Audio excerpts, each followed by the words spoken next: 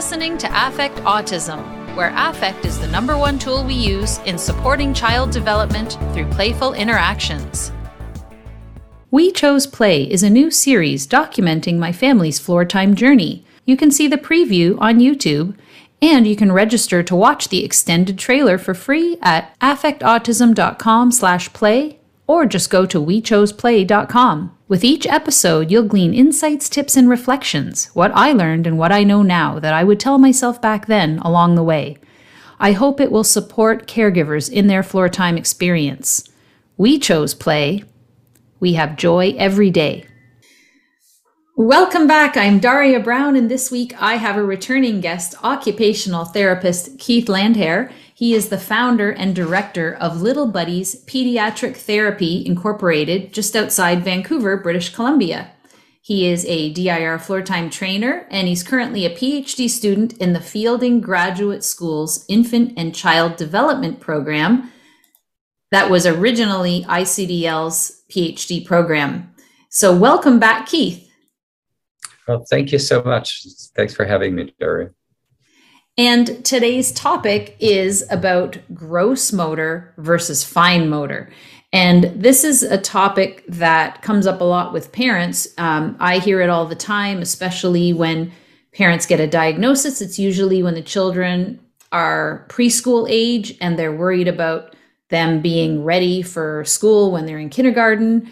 And then, of course, all the academics, the pressure for academics. And this happened with my own son, that I would bring up things that my son can't do, like hold the spoon or, grabs the crayon and goes like this and scribbles. And then it was explained to me by our occupational therapist, Maud LaRue, that gross motor comes before fine motor.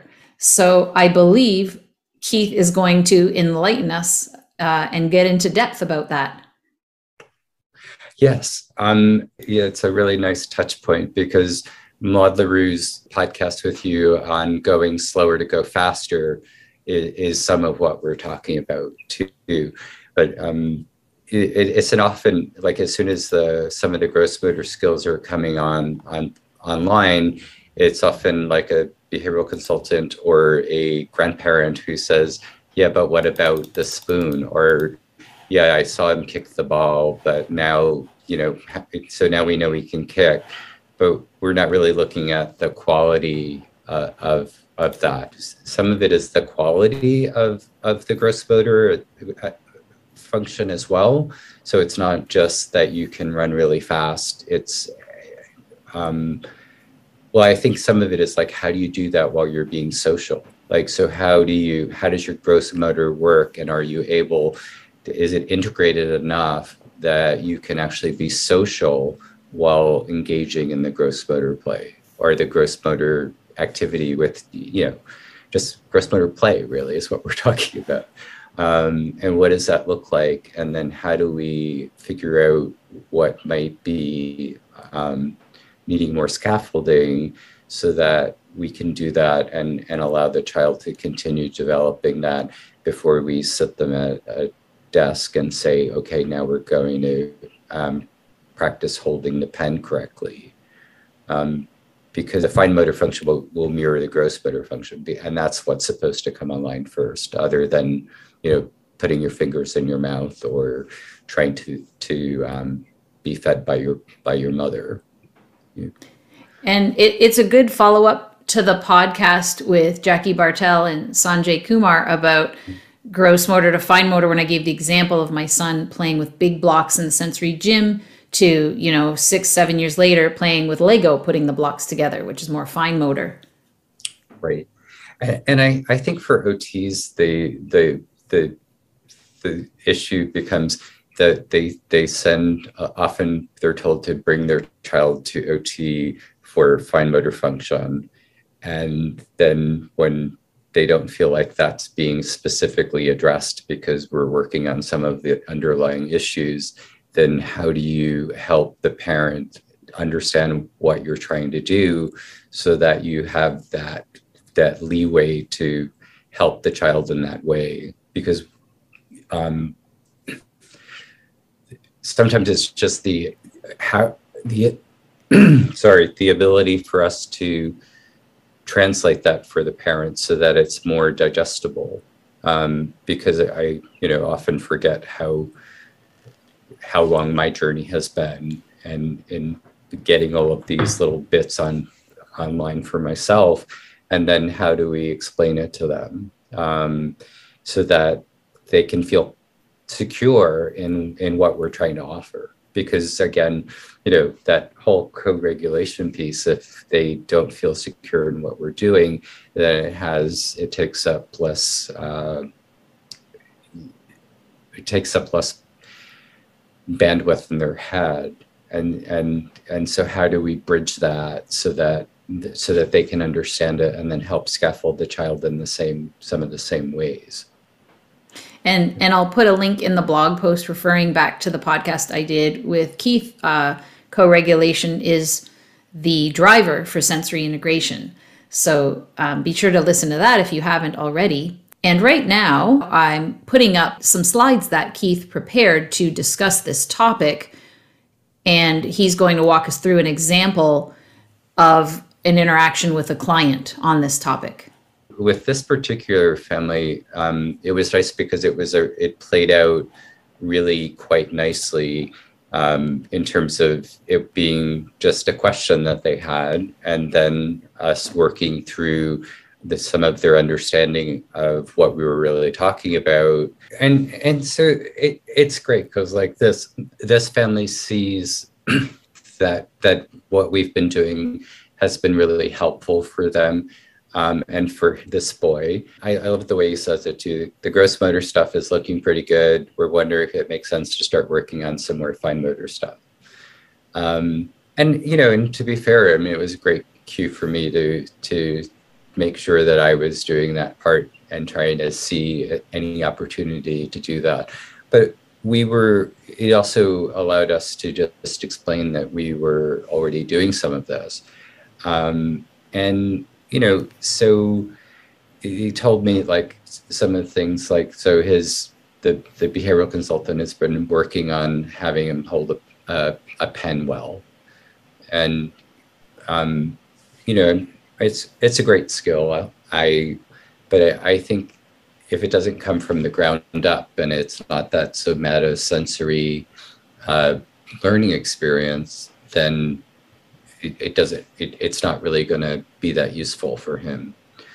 I think it's probably useful for about 10% of the kids, or that we see, because their somatosensory learning is challenged. And I think that when we impose some sort of movement on top of what their natural development should look like, that I believe we're causing somatosensory confusion, right? And that's not good for any of us. And but I think when I was explaining it to one of the people that works with me, I was like, well, just imagine like, I'm grabbing my coffee and you're trying to show me how to grab the coffee. And, and of course, as adults, we say coffee. And if you love coffee, you're like, don't mess with my coffee. But to take it back to the child, you're kind of messing with their coffee, but it's more than that, because you're just creating this confusion for a somatosensory system that is confused or is experiencing a lot of confusion and lack of integration. Because if we substitute the word integration with confusion, we're looking at the same child. Now, can you explain a little bit what you mean by somatosensory? I can try. In some ways, we're talking about bottom-up learning, and so how do you perceive the input that's coming from all of the sensors that you have in your body, and then how is your brain making sense of that and organizing it so that it can be of use later? And so I guess like if we look at the next slide, this is the scientific way of looking at what we're talking about. So the somatosensory information is like the input, right? And so for some of this is like look the way it's supposed to look for with somebody who's within that, middle of the bell curve. So for those listening on audio, we're showing a slide. It's a diagram that shows from the bottom with arrows going up from environment to input sampling to sensory input to neural encoding to perception. And Keith's going to be talking about the slide. It's titled The Action Perception Loop in Active Efficient Coding. It's from the National Academy of Sciences of the USA. We know that the kids that we work with are the kids on the spectrum or who are neurologically not in the middle of the bell curve. They're trying to take information from the environment, and then some of this input is sampled. And so I think what that is also talking about is like, how are you using your other senses to fact check the information? And, and so you're taking that in, you have that is what becomes your sensory input and how your brain has made sense of it. You're encoding this information, and that becomes your perception.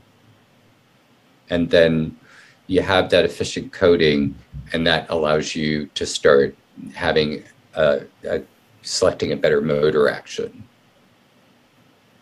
It's a lot of information, and I'm sure I could try to explain it in a different way if I took better notes. But in some ways, I kind of want to have everybody take a deep breath and kind of forget that in some ways. And then if we go to the next slide, we can start to see more of what the conversation was. And so I said, great, I'm going to look at this, and you're right, his gross motor is looking better. And then talking about what I'm really looking for as I'm playing with him, and how I'm trying to scaffold so that I can get more asymmetrical responses to his movement, so that we know that lateralization and that crossing midline is starting to happen for him. And for parents that aren't familiar with that or listening on audio, Keith has his arms in front of him, and he's swaying the arms across him to one side and across to the other side. And crossing the midline is, if you think about the old patty cake game, like patty cake, where you're slapping high 10, high 5, but then you're switching opposite sides. Crossing your arm across the midline of your body to the other side is something that kids struggle with, including my son had a lot of struggles with that. So that's something that occupational therapists work on. Yeah. And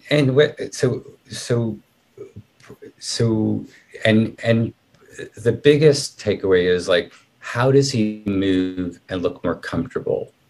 Like, how have we scaffolded and let him work on it from the bottom up so that he's feeling it, giving him the time that he needs to try to sense and process and perceive what he's feeling in his body, so that it's accurate enough for him to feel more comfortable. Like, that's a really amazing goal. Like, and it's a soft goal, and it's one that, your principal might hate, but it's a really pretty important goal. And so for this boy, what I saw with him this week was we were like in a hammock swing, and we're going side to side with him. And if you think about that, even though he's not moving, so I know that this boy also has like a little bit of visual processing issue that's going on. And so he's just going side to side, and I'm moving my hands back and forth. But what he's doing is like the hammock is pressing up against one side, we move to the other way, it's pressing up against the other side, and it's in a lycra, and it makes you feel secure. And he was just staring up at the ceiling and doing this until he looked like he was almost ready to fall asleep, which was telling me that in some ways he needed to come out of the swing. He wasn't dizzy or anything like that, but we were having the effect that we were looking for. And when he came out, he was looking really calm, and he moved really slowly, and it looked like his perception of everything was just working. And that he was thinking about the input, and that, even though like traditionally the easiest way to explain crossing midline is exactly what you're talking about with patty cake, but in some ways, like, weight shifting and standing on one leg and then shifting to the other leg, especially when the legs are further apart, then that midline is going straight down the body, and we're also getting that gross motor input to provide some of the same fact. And so with him, then the really nice thing is that he loves numbers. And so we have this nice scale that is a game, and I can't remember the name of it. It's one of the hop games. And so he was just like practicing balancing things on this, traditional balance scale, and just mimicking what we had just had his body do. Oh, right? Cool. And so it was one of those just very kind of cool therapy moments. And I could tell that his brain was thinking about, or hoping that his brain was thinking about what the whole experience was like. And he looked completely calm and just kind of taking it in. And in some ways, like, it was interesting because he's very reliant on verbal skills to and capable to make up for some of the lack of movement that he's experienced in his life. And it was cool because that kind of went away as we saw some of the movement coming on. And so, every child is different, and it's great that he is able to have such a command of numbers and language. But in some ways, it was really nice to watch him let that go, and for him to just have that body experience and that, kind of somatosensory experience that we were looking for. And so, like, we're just like, the slide kind of says some of the same things. And it really is a nice explanation of, because it's based on the science that was in that slide, but it sounds so much nicer and more digestible. Like, just, for him to have higher level language conversations that are more spontaneous, because some of them can be very scripted, right? And for him to engage in more group problem solving, and that was something that was already starting to happen. But just to cue the parent in that's where he's at, and that's how we can scaffold him, right? And so being an active mover rather than stopping to process the information while processing the environmental stimuli. And what it really meant with this particular guy was that his movement would, when somebody was a fast mover in the environment, he would hunch down almost so that he was ready to fall, because he knew that the visual information was affecting his ability to be stable, right? And so it was like, such a clear clue that, and that's how we have to try to be detectives, that he was losing that somatosensory connection, right? And that if his fear, that is coming up, and he's worried about staying up, that he's not really processing it, because all he's doing is getting ready to fall to the floor before he gets knocked over. That's so interesting, because I wouldn't have thought that a child being able to process higher level language and have more spontaneous conversations and group problem solving was related at all to movement. Right. And some of it, so some of that too, the movement is like, so when we see the lack of ease in the movement, then we know that some of what we're engaging in with that child is causing them to lose that somatosensory function. And, it happens to all of us. Like, there's kind of no two ways about that. Like, if we're having a very hectic time, then we're not really thinking about our own our own bodies. And then, if you keep going in that direction, it's like, then you might need to spend a little bit more time in self-care. And I know that when I, come back from a vacation or a rest, that I'm much more inside of my body than the days before I leave. So it's interesting because, yeah, like, I mean, I think if I'm paraphrasing everything you just talked about, it's that the child's taking in all this sensory information and the processing of it, something is going on with the processing of it that's making it harder for them to process it than other kids. And that's why then having to also have higher level language conversations or process other information coming in is difficult, because that movement itself is hard to process. So once they can start to move with more ease, they have those spoons available. As Colette Ryan says, the spoons are available to then process the other stuff that's waiting. Right. Yeah. Yeah. And it in a social situation, there's a lot of environmental noise that comes in, a lot of like really nice things, but somebody's music is noise to somebody else. And then how do we, when we know the child is interested in another child or interested in the adult, how do we scaffold that so that it's more digestible? And sometimes, with this guy saying to the other child who was there, oh, when you move really fast, it's a little bit challenging for him. And this guy liked him so much that he actually slowed down a little bit so that it was a bit easier for him to engage with him. So it's, sometimes explaining to a child who can understand or an adult who can understand it helps quite a bit. Absolutely. And it helps this guy name it too, right? So then he's like, oh, that's what's happening. And he starts to think about it and maybe thinks of ways that he can figure out that for himself. Yeah. And so so it was really about solidifying his skills too, rather than saying, okay, great, he's starting to do better gross motor wise. It's been 2 months. And 2 months, in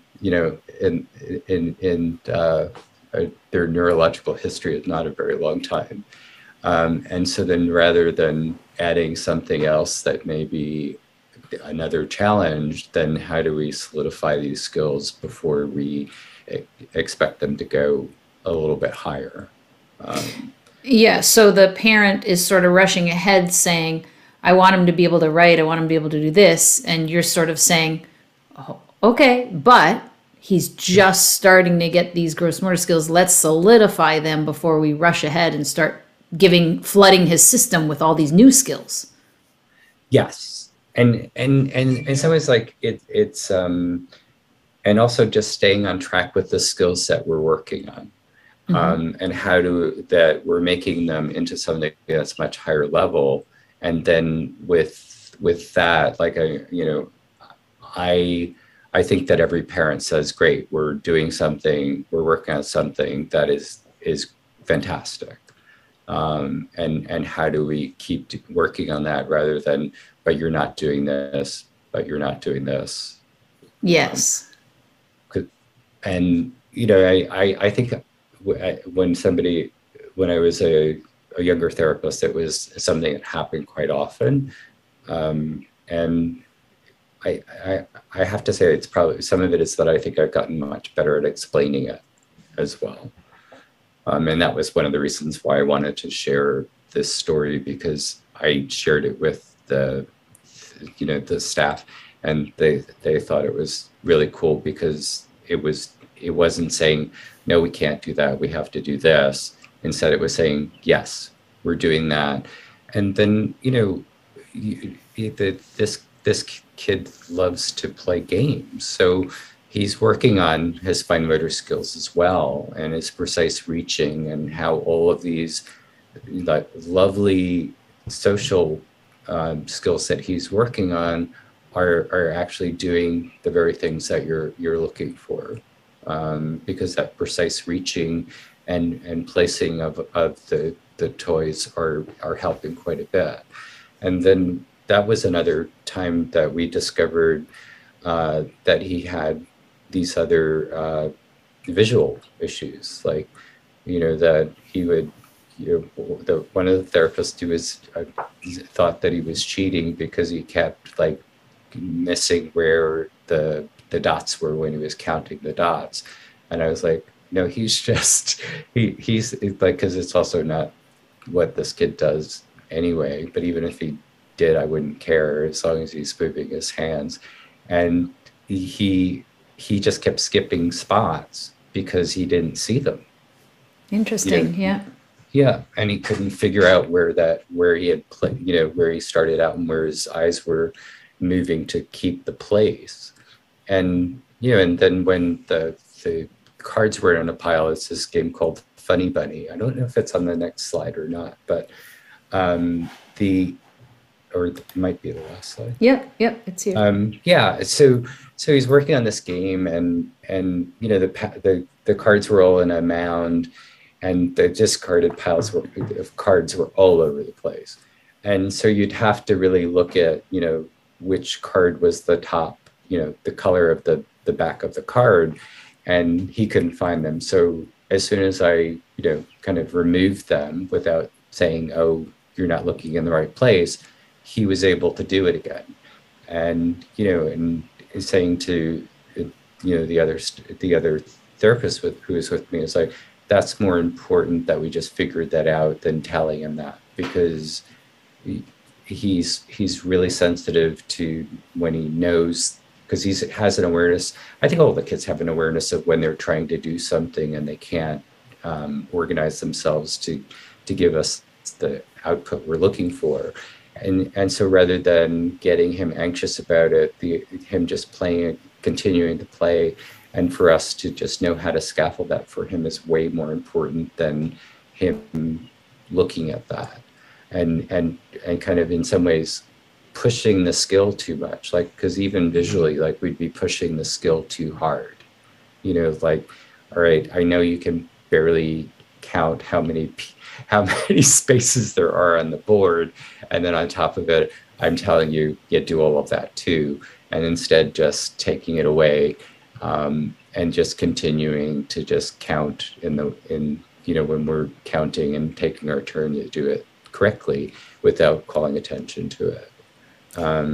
And giving that information then to the parent and saying, well, no, we should just, show him how to organize it, because then he might ask us to clean up the piles because he knows that he can't manage it in that other way. That's way more important than us stopping everything to have him work on his figure ground and scanning skills. So that makes me think of a question I have then about my son. He has totally been obsessed with Mario Kart in the last couple of years since the pandemic. And so we have the Game of Life board game. It's Super Mario Game of Life, and he loves it. And we play it every single night before bed. And he'll turn the dial, which is like the dice in this game, and it has a number between 1 and 10. And then he will go to move his character, and he'll go 1, 2, 3, 4, 5, 6, 7, and like he's not counting space for space. And we say, whoa, let's see you do that again. And if we slow it down, he can do it.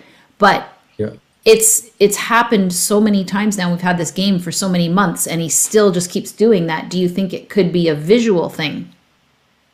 It could be. I think you might try doing this, like walking with his fingers across the board, and then moving the person, just because that point will narrow and direct his visual field to where his fingers are, and give him that same feedback. I have said that. I said, let's count like 1, and then all point on the squares. And then I did sort of a hand over hand with him pointing on the squares. And then I asked him to point on the squares. But he really, like, every time tries to rush and skip. Yeah. And I don't think Yeah. he's trying to rush and skip, but maybe it's hard for him. Yeah. It is hard for him. Yeah. I mean that's one of the reasons why I like the walking too, So like because moving like his fingers like they're walking. Yeah. yeah, because if you're just pointing, in some ways that's a redundant movement. Whereas if you're trying to walk with your index finger and your middle finger, then that'll give you more novel, and it's a nice sequencing activity as well.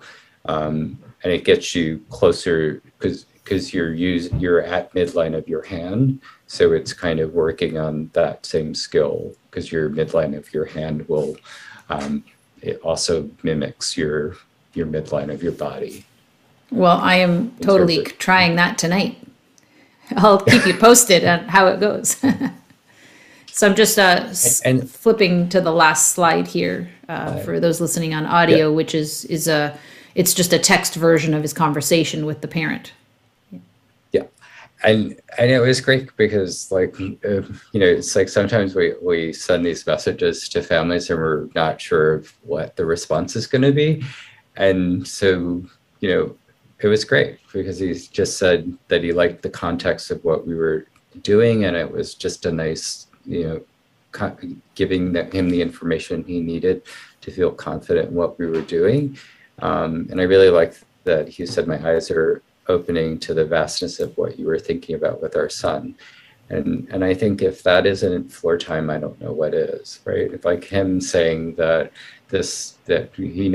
what I'm really doing is explaining the model of how we were looking at his child, and it's just pretty awesome. It was a really nice gift that I got back for taking the risk of saying, yeah, well, I'm not quite sure. I'm just going to do what you're asking me to do right away.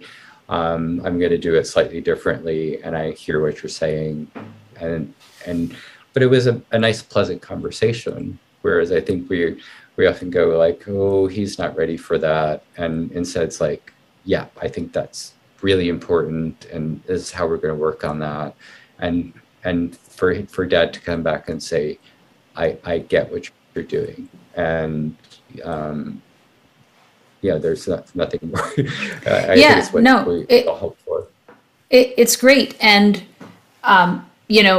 it's the equivalent of parents who may think, and we say stories like people watch Floor Time and they think, oh, you're not doing anything, you're just playing with the child. And this is kind of the OT equivalent of that. It's like, yes. Oh, you're not working on fine motor. Actually, we are. We're working on all the stuff that comes prior to require the foundation for fine motor. Yeah. And I think like if the parents like take anything from this is that how comfortable does your child look moving? And when they feel comfortable moving, then in some ways you're taking the next step, and we can scaffold them and provide different environmental changes to see what is helping with that. And if it's not, then taking a step back. And often when you take a step back and tell, kind of say, oh, we're not going to do that, the kid goes and finds it themselves anyway and says, I'm going to try it out on my own terms, and I'm going to figure it out. And I get why you did that. And that's fantastic. But and one thing, I forgot to ask how old the child was that you were talking about here. Approximately. A very tall 4. Oh, so quite young. Yes. Yeah. Okay. But very has the math skills of probably a 8 or 9-year-old. Wow. Yeah. Okay. Speaking of movement, I've definitely noticed more fluidity in my son's movement as he's grown, and he's over 12 and a half now. But I do notice one thing, and just made me think of this to ask you while we're talking. When he walks, he'll walk, and then he'll do this weird sort of tick where he sort of shifts to the side and like sort of moves one knee up like just a centimeter or so. Like he does this weird tick while he walks. Like, what would that be about? Well, I mean, I think it's like it can be more of a fixing behavior. Like if you're, it has, I think some of it has to do with how secure his gross motor midline function is, right? And so we're looking at that leg part, and that he's trying to make sure that his brain doesn't forget to pay attention, and making the somato and sensory input slightly different. And he knows that kind of works for him. That's how I would interpret that. And so in some ways, like just kind of going with it and doing kind of funny walks with him would be a good way to go. And, and just in some ways, I don't know, it's like just being okay with that's what it is. Because it looks like a tic, and I guess I'm not sure it's truly a tic. Right. So I have an idea for tonight then, is when later we'll play this game, like, oh, we're going to do the fun Mario characters game. I'm going to walk like Bowser. Oh, and I'm this big burly monster, and get him to walk like that. And then, now we're going to walk like Princess Peach, who sort of flutters above the air with her long dress, and let's sort of walk, dainty and take little steps, maybe up on our toes. And now we're going to walk like Toad or Toadette. And those are like the little mushroom people who, are short and stout. And maybe we just sort of walk along. I don't know, like that kind of thing, like just get him moving and walking. Sounds perfect. That sounds absolutely perfect. Yeah. That's interesting. And I know his OT at his school is working on midline stuff all the time. So he's getting that good input. And mine has gotten better because I do this work with kids, or I think it's something we all could work on every once in a while. And I think it's certainly why people like yoga so much. Oh, interesting. Yeah. Well, this was great. Thank you so much for the information. I hope parents are clued in a little bit more, and if you do have a really good sensory integration occupational therapist, hopefully a floor time one, they can really explain all of this stuff to you, and why they do what they do, and all of the foundation for the skills, the movement skills that our kids really, really need to have to help them get into all the higher order functionings that they need to succeed in academia and all these other things that happen in the world. So thanks very much, Keith. Thanks, Terry. Until next time, here's to choosing play and experiencing joy every day. Thanks for listening to the podcast today. Do you know that you can find all of my podcasts at the Start Here menu at affectautism.com? They're sorted by topic and linked to the blog posts associated with each one. Under the Events tab, you can sign up for the free weekly ICDL Parent Online Floor Time Support Group that I facilitate. There's also many resources, such as the relevant books under the Books menu and numerous resources under the Resources menu.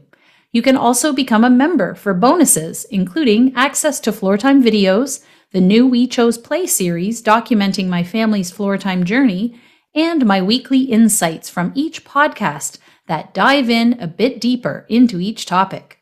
I hope you'll check it out all at affectautism.com, where affect is the #1 tool in supporting child development through playful interactions.